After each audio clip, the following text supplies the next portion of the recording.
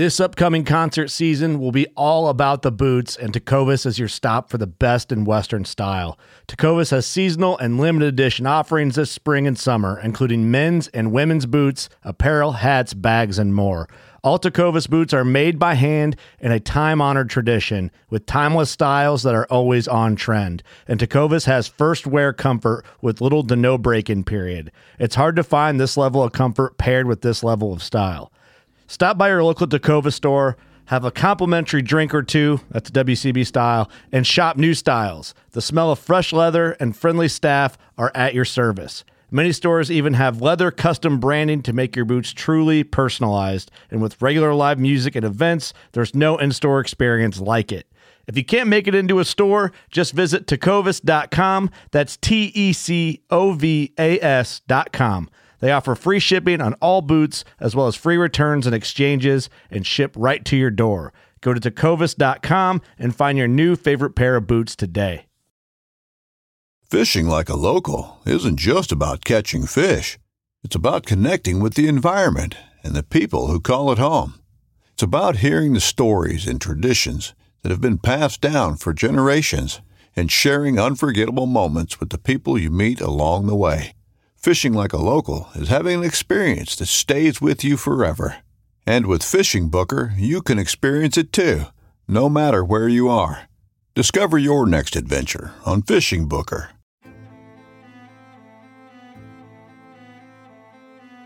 So there's a reason why I started Blood Origins. And that reason is simple. Is that I wanted to convey the truth about hunting.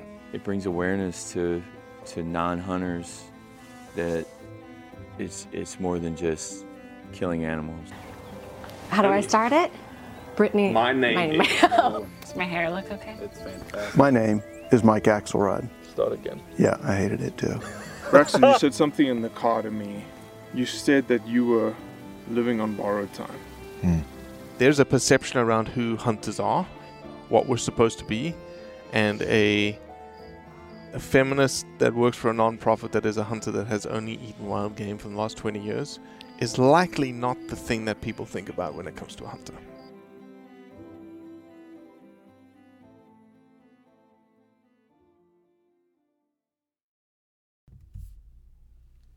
Joe Hosmer was one of a kind. A big handlebarred mustache, an upland bird hunting fanatic, and someone who worked tirelessly for hunters and hunting. He laid foundations for hunting and hunters with SCI and SCI Foundation. But most importantly, his legacy is the love he buried in his daughter, who because of him is honoring the hunt through her platforms and actions. Joe Hosmer was one of a kind.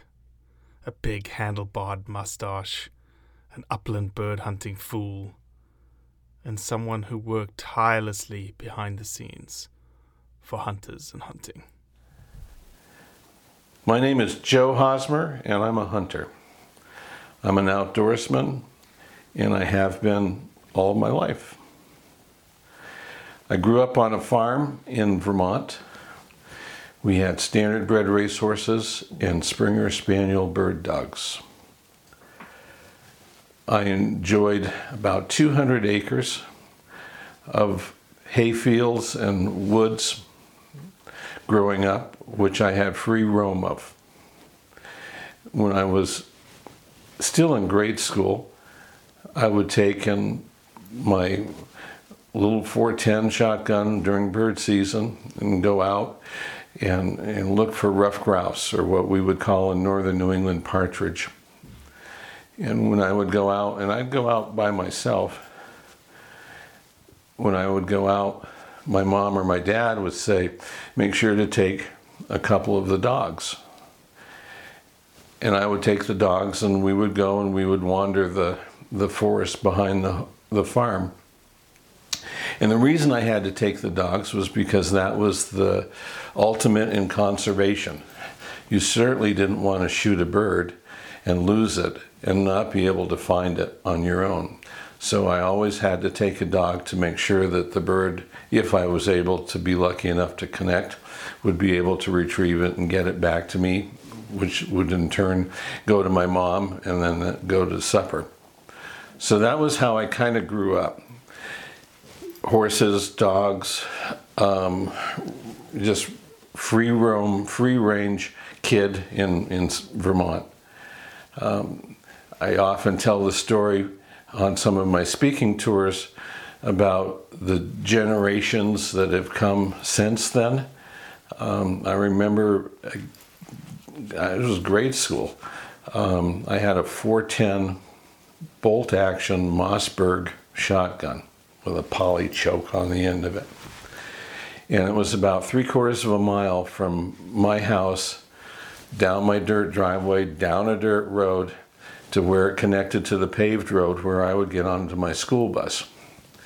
And in October, I would take my 410 with me, and it would be early in the morning to catch the bus, because we lived quite a ways out. And I would find grouse that had come down to the edge of the dirt road to get gravel. And I would shoot with my 410. Sometimes I'd connect, get the grouse, and walk on down, and there was a brook that I would cross. And I had a leather bootlace in my coat, and I would tie the grouse leg to the bootlace, and the other end of the bootlace I would tie to some alders, and I'd put the grouse in the brook, the running brook that was going under the bridge. I'd go on, get on the bus with my 410 shotgun. I had to give it to the bus driver. He would make sure the bolt was open and it was unloaded. I'd go to school, all the other kids get dropped off. He'd pick me up that night at school, off we'd go back. It was about a half, 3/4 an hour bus ride. Get back to the house, or back to the drop-off point. He'd give me my 410, and I'd have some 410 cartridges in my pocket, shells, and go back, collect the grouse, bring it home, clean it up, and we'd put it in the freezer. So that's just in my generation. And if you can imagine 1, 2 generations that have gone by, a kid in grade school getting on a bus with a shotgun, I mean, the world would implode if that happened today. So it's just an illustration of how quickly things can come when you look back. I've gone on in my working life, and I've hunted on all the continents except Antarctica. I've hunted on 6 continents successfully. I've hunted birds on all continents. I've hunted big game on all continents, again, except Antarctica. I've done so successfully, and I've done so with a mission, with a quest. Look at myself as being an outdoorsman, and so I'm involved with all aspects of that middle life. The research on the animals that I hunted. My first big quest would have been reindeer. I've circumvented the globe a couple times chasing reindeer and caribou. I became passionate about that when I read an article about the different types of reindeer and caribou, which I never realized that there were. So I did 1, and then I did 2, and then I did 3. And what became of interest to me was not so much the animal itself, but the natural surroundings that each of them had that was a little different. The people that I would hunt with, the Inuits, the Eskimos, in Siberia, it was another group of people, the indigenous people of the Arctic, and how the same animal essentially was hunted in so differently in different parts of the world. And I collected all of them after fashion, 8 subspecies of caribou, and it was just a real accomplishment to me. Africa. I've been to Africa 36 times. I've done it professionally doing telecom work. I've done it for Safari Club International, doing a speaking tour and dealing with foreign governments. And I've done it as a hunter. I've enjoyed it all. I've hunted everything that is of interest, is of excitement to me to hunt. I've not hunted the big five, but I've hunted Cape Buffalo and of the Dangerous Seven, the hippo, and I've hunted crocodile, and it's been wonderful, and I've enjoyed it all. And I've also hunted birds on all of those places. So as time goes on and I mature and I've climbed the mountains and I've done everything that I've set out to do, I always come back to following, as I did as a young man, hunting birds over dogs.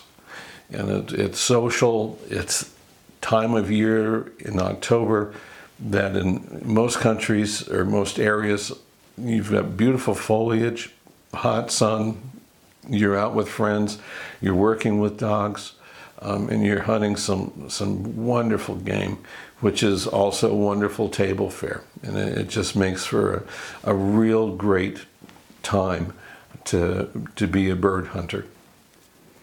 Joe, you've done these quests. We can specifically talk about the reindeer because you probably were in some extreme environments with some interesting individuals. I'm not so much interested in the reindeer. I'm very much interested in the why. Okay. Why? Why did you do? In my caribou quest, as I said before, I enjoyed the hunting with the natural people of the area, and they knew it, and they could see that I was not the guy who was bellied up to the bar, playing cribbage, every free minute that they had, or taking in and having 2 or 3 beers. I would take in and wander around outside. And the guides would see this, and they would ask me if I wanted to see a stone ring where a village once was, or for a little settlement was. And we would wander around and look at those.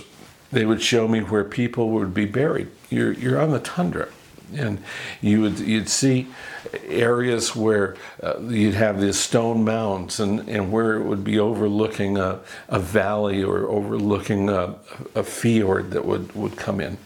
And it was all more and more education of the peoples and how it was significant to them. The Inuits were one of the first people to develop art. And the reason that they developed art was because they didn't have to hunt and gather every day. It was cold.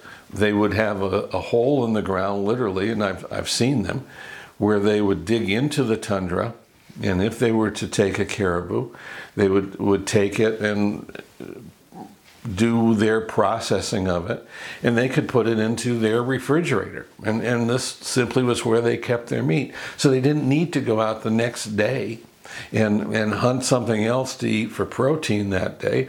They already had it in their refrigerator. So that gave them free time. So it was one of the few peoples that had that ability to develop art, to develop other things, their carvings, their paintings, which is wonderful because of the fact that they had the free time. The different caribou or the reindeer travel different, they eat different. In Siberia, when we came into a herd, the guides wanted me to shoot the grandfather. This is the one that I needed to get. This was the grandfather. And it was an old, well-worn antlers. It was certainly well past prime. It was a really cool caribou, actually reindeer, Asian reindeer. And I was hunting with a friend who was all about antlers. And that was what he wanted to get. And he got a beautiful reindeer that had great number of points and a big arc to the antlers, where mine was pretty sparse. But after the animals were taken, the local people were celebrating my caribou over my buddy's caribou because it was the grandfather. This was the one that they were so happy that I was able to take, which I have mounted along with all the other caribou, from the Perry caribou in the Arctic area down through all the different subspecies. So my quest for caribou and reindeer was not so much the animal, although that was cool unto itself, but it was more of the environment that they lived in, how they moved, how the people interacted with them, what was any animal human conflict, which there was minimal, and how they used the caribou with hide, which is, caribou have hollow hair, so it's a wonderful insulator. The meat has great protein. It can be eaten raw easily. And it was a wonderful experience. Antlers are used for knife handles and buttons and the like. So it was truly a great experience, not so much in collecting the 8 different subspecies, but collecting the knowledge firsthand, hands-on with the indigenous people of the Arctic. So there's when it comes to perceptions around hunting, everything you've just talked about, antlers and, trophies, and those are the things that are naturally associated with you being a hunter.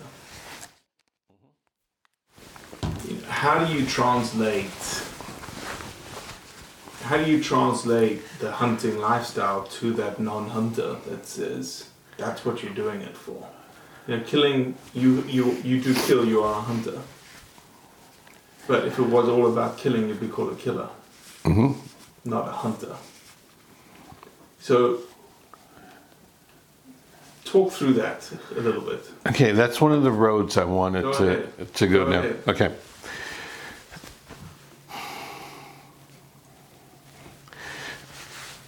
I usually refer to myself as an outdoorsman. And as an outdoorsman, I have several elements in that recipe, one of which is a hunter.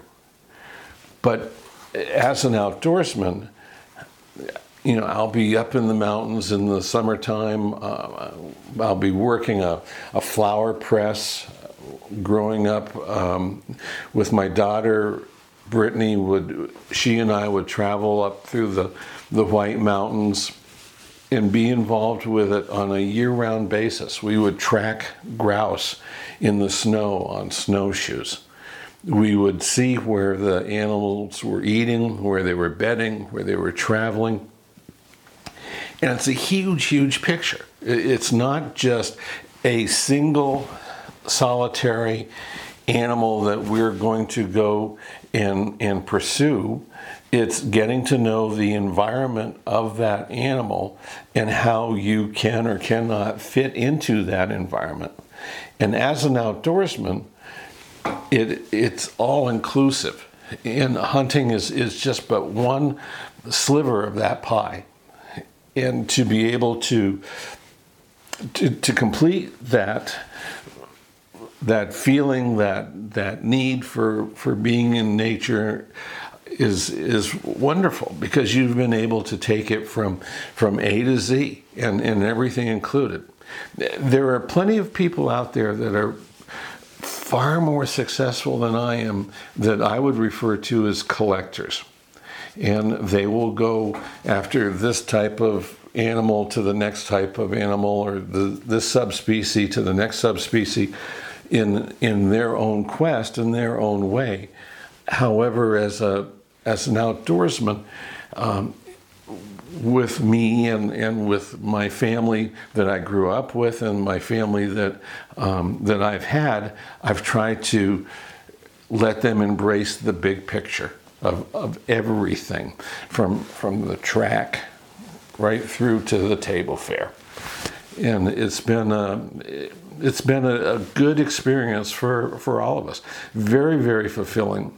It's not a matter of checking off a box that, okay, now I've completed this animal, or I've done all the goats, or I've handled these type things.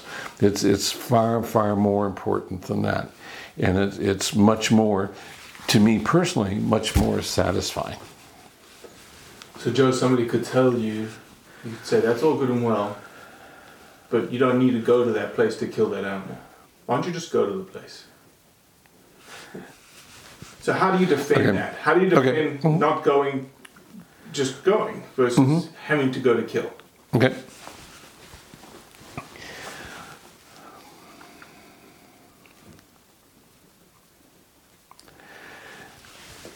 The hunting part is one piece of the pie, and the killing part is a much smaller piece of the pie. One of my best hunts that I did was in Turkey, and I was hunting ibex, and it was hot. Oh my goodness, it was well over 100 degrees Fahrenheit. And we traveled in the mountains and traveled, and the two things that I brought home with me in my own memory was one of the opportunity to see young ibex that would go up a pine tree like a barbershop pole. They would circle it up to get the most tender boughs on the top of the pine tree, and watching these for hours. And then on the way back, I was unsuccessful. I did not kill anything, but I heard this hellacious noise, and I couldn't imagine what it was, and the guide couldn't, and my interpreter couldn't. We didn't know what it was. So we moved around, and we finally saw what I believe was a golden eagle come down and have a young ibex and nail it and break its back. And that was the eagle's food. That was what the eagle was going to eat. He was the hunter that day, and he was the successful one that made a kill. And we watched this whole saga unfold as this giant bird would come down and hunt and kill and capture and eat the young ibex. I, with rifle in hand, went home empty-handed, but I went home with the satisfaction of having hunted ibex, and in my mind I hunted them successfully. But you still went there. You went to that place to kill something. Yeah. So you've said it all. You're dancing around your answer, which is yes, there is a singular reason why I went to Turkey. Okay. Which was to hunt an ibex. Yeah. But that was the reason why I went there. Nobody else would go there, pay the money I paid to watch young ibex frolic around the mountains. That doesn't jive together. Okay. And I'm purposely poking here. Yeah, no, that's good. On my ibex hunt in Turkey, I went to get an ibex. I went to hunt an ibex. And I wanted to, and as I've expressed as an outdoorsman, I read and I knew what I was in for and what they ate and so forth. What I wasn't prepared for was the fact that it was so hot that the mature ibex, the large ibex that I was in pursuit of, were held up in caves or in areas that would be cool and out of the sun. I was the foolish one that was in the middle of the sun and baking and running up and down the mountains where the mature ibex were laying down and sleeping. And I went to get one. I went to hunt, and in order to have hunted, I killed, and I would have killed an ibex, a mature ibex, to bring back to share with the local folks in terms of the food. But I wanted to get an ibex to bring back, have mounted, and in turn share with friends and family and have that as a memory, the trophy afterwards, to have that as a memory, and to be able to take and hunt ibex and having, if you will, conquered the fact that I was able to outsmart an ibex. So you raised Brittany as a hunter? Yes. Why?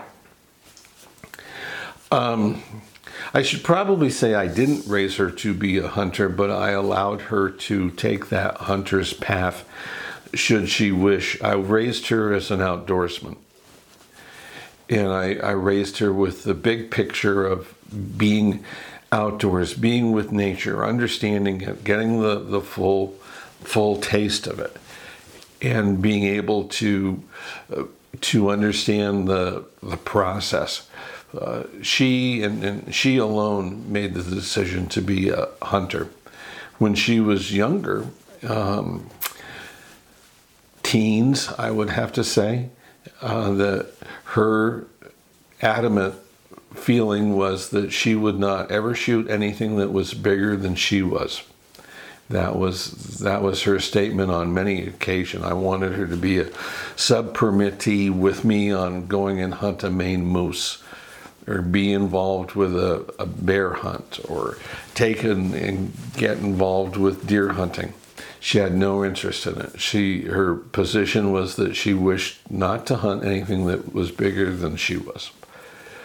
As time unfolded and she became more and more knowledgeable and became more and more adept at being a hunter and seeing the closure, seeing the full picture that a hunter gets to see by taking game, I'll fast forward to on her 21st birthday, she wanted a Cape buffalo hunt. So the idea of shooting anything that was bigger than she was certainly went to the sidelines as she became older. There's a perception around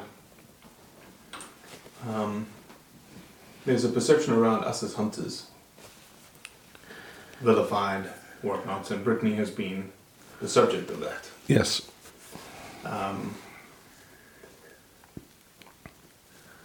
Talk to me about, I don't know if this is one of your roads, but talk to me about perceptions.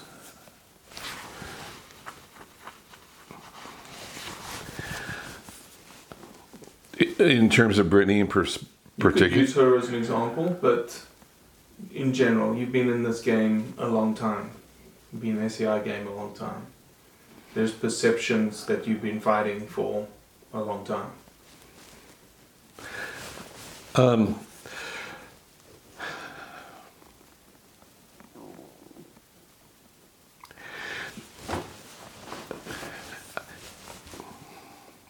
I feel a hunter is perceived differently by different people, and it depends on their exposure to hunting and their understanding of hunting. You have one swing of the pendulum where everybody's hunters and their contemporaries that understand hunting, and they understand collecting and tracking and shooting and the whole process is well understood.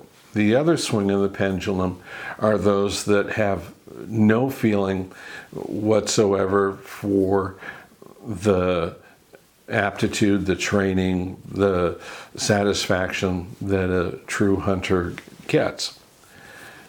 The non-hunter, if you will. I don't think that I would be able to take a non-hunter and convince them to be a hunter, any more than a non-hunter would be able to take me and convince me to become a non-hunter. Take me as a hunter to become a non-hunter. I'll respect a lot of their opinions. If somebody's a vegan, then they decide that this is not for them, and that's fine. But the area that I address in a lot of my speaking tour is the 80% of the folks that live in the middle, that don't hunt, but they don't have an opposition to it. And it's their perception that we as hunters have to make sure is good, that it's not a bloodthirsty quest that we have to go out and kill every animal that draws breath, or to kill the prime animal of every subspecies. The fact is that they need to understand the ins and the outs of being an outdoorsman, and why we hunt and when we hunt. And it might not be for them. It could very well be, if they have an opportunity, that they're willing to try hunting, they're willing to try wild game meat, but it's not something that we're going to force on anybody by being viewed as a bloodthirsty lot that's out there shooting everything. In terms of Brittany and the recent attack that she's had, I have to stand up as a dad first, and that is that my original reaction was to protect her, that I wanted to protect my girl, that holy cow, these guys are coming after Brittany and calling her awful things, and I became very defensive and very, very hurt by a lot of it.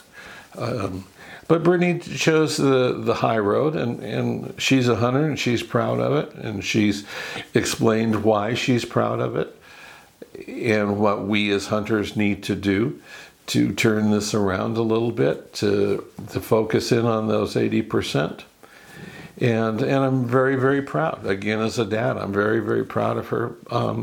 The route that she's decided to take, for most of my adult life, we'll say the last half century, I have prided myself in being an observer and being able to try to sort things out and figure things out by looking at the big picture, looking at the forest instead of the trees. And one of the things that I've picked up on as I've matured over the years as a hunter is that some folks will be a natural born musician, and they will come into being they'll listen to a song on a radio, they'll come back, they'll be able to play it on a piano. 2-3 days later, they're out there with a saxophone, they're playing the same song, and they're just natural with it, and they can have a wonderful ear, they can pick up on music, and they can go on and make a career out of it. And the other side of that coin is, little Johnny, whose mom and dad gave him piano lessons when he was 4 years old, and he's gone through that, and high school band practice, and maybe even got into Juilliard and became a musician through training. But at the end of the day, and with a very little effort, you can take and listen to the person that's got the natural ability in music and the person who has the trained ability in music, and see and feel a real difference in those that have the natural ability. Artists are the same way. I've seen people that can sketch out something. I can't even draw a straight line, but they can take a look at something and sketch it out, and it's almost like a photograph. They do such a great job of it.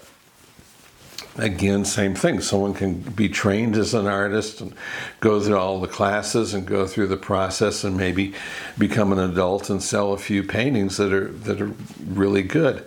But again, that natural ability comes out. And where I'm going with this is that I've seen this with hunters.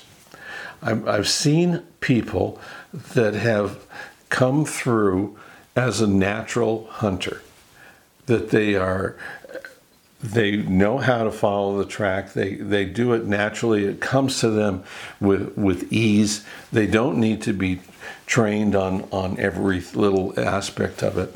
They tend to have pretty good eye-hand coordination. They tend to shoot fairly well. They tend to take and have a sense of the outdoors and a sense of the quarry that they're after.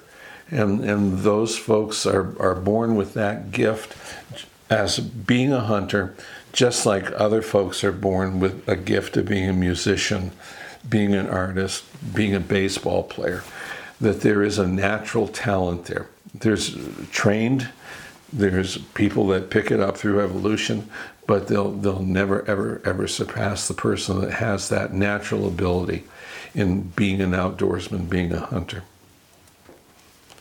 Why do you think that? Why do you think that there's those people?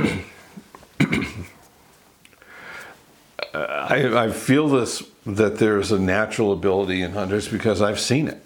I've seen it with trackers in Africa that can just follow the slightest little sign. And yes, they've been mentored by their father or by other people in the family, but they have that ability to be able to pick right up on it. And it's just amazing to me that they can do this. You talk to anyone who has traveled extensively in Africa, and they'll talk about the African trackers that can do this so well. And I've seen it here domestically. I've seen it with bird hunters. I've seen it with big game hunters. That someone is a natural, and it's a gift. It's a gift, just like the musician or the artist. It comes to them very easily, almost frustratingly so to someone who's trying to learn the instrument or paint the painting. You know, there's a frustration that you see from those that are coming up in the world to be put up against a natural athlete or a natural talent. And I would say that hunting and being an outdoors person falls in the same category. You can have those that are gifted and those that are not. I've hunted with both, and I can say for sure that people have a gift of being a natural hunter. Okay, you still haven't told me why. I want you to tell me why. Why is that person so gifted? Why? The person with the natural ability is born that way. They come into this world with this gift, and it's up to them to find it and make it evolve into being part of them. This is something that they need to exploit from within themselves, that they are or they are not gifted in a particular area. Tell me, to me, this gift is it's in your blood. Correct. It's tied with your DNA. Yes. It's tied with heritage. Yes. It's tied with essentially our ancestors, our hunter-gatherer ancestors, that they were hunters. And there were good hunters in tribes. Not everyone were good hunters. Mm-hmm. And so, couch it in that why there's gifted hunters, because hunting is part of who we are. Okay. That's part of who we are as humans. It's in our DNA. It's in our blood. It's in our bloodline. Okay. Any gift that we are given when we come into this world is part of our being, part of our DNA, part of our heritage, part of something that we've gotten from our grandfathers, from our family as we've evolved into being who we are. In my case, I'm the product of a trapper and a cowboy. My mom's family all came from Texas. My grandfather was a cowboy, was a cowhand, ranch hand, and over time became a land surveyor and traveled up to northern New England and worked as a draftsman in the 30s and 40s. My grandfather on my dad's side was a timber cruiser, where he would go through the woods and establish how much wood was in there for the mills and for the lumber yards. And he ran a huge trap line, and was a huge hunter, was very adept at it. My dad was as well. He had a trap line, and when he was growing up, and he was a hunter, primarily white-tailed deer hunter. all of his life, that I can recall all of his hunting life at least. So I have come from those genes. I've come from that, and I feel that I have a gift, and that gift is as an outdoorsman, as a hunter. And I see other folks that understand, and we can look at each other and just kind of grin and know that we've got it, where someone else who's struggling out there perhaps does not. And it comes from centuries of being hunters. From one generation to the next generation to the next generation. How I was brought up, how I brought up Brittany, how we've evolved into being who we are, and this is part of us. This is our DNA. I think National Geographic did a study about a wanderlust gene that certain people had, but I'm convinced that hunters have a gene unto themselves where they have become hunters because of so many years of hunting. And you've got gatherers. God knows, my wife is of the gathering tribe. She hunts, but it's not a natural ability for her. It's a trained ability, and she will hunt just certain things, and enjoys it. It's not a passion for her, as it is for myself or for my daughter Brittany. And that's fine. And we go forward, and we'll see what Brittany's son decides to do as he becomes older. Is he going to be a hunter, or is he going to be a gatherer? And God bless him either way. But I'm just simply stating that through observation, and that generation upon generation upon generation of hunters will continue to produce hunters. When I started this segment, I talked about growing up on a farm in Vermont, and we had bird dogs, Springer Spaniel bird dogs, and we had standard bred racehorses. And I can say this more from the horse side of things, is that we would check the bloodlines of those horses way, way back. And you could pretty well tell that chances are very good with the bloodlines, with the heritage, with the DNA, if you were going to get a good racehorse or if you're going to get a mediocre racehorse. And typically how a horse was thrown, how it was born and trained was great, but a natural racehorse was in its DNA.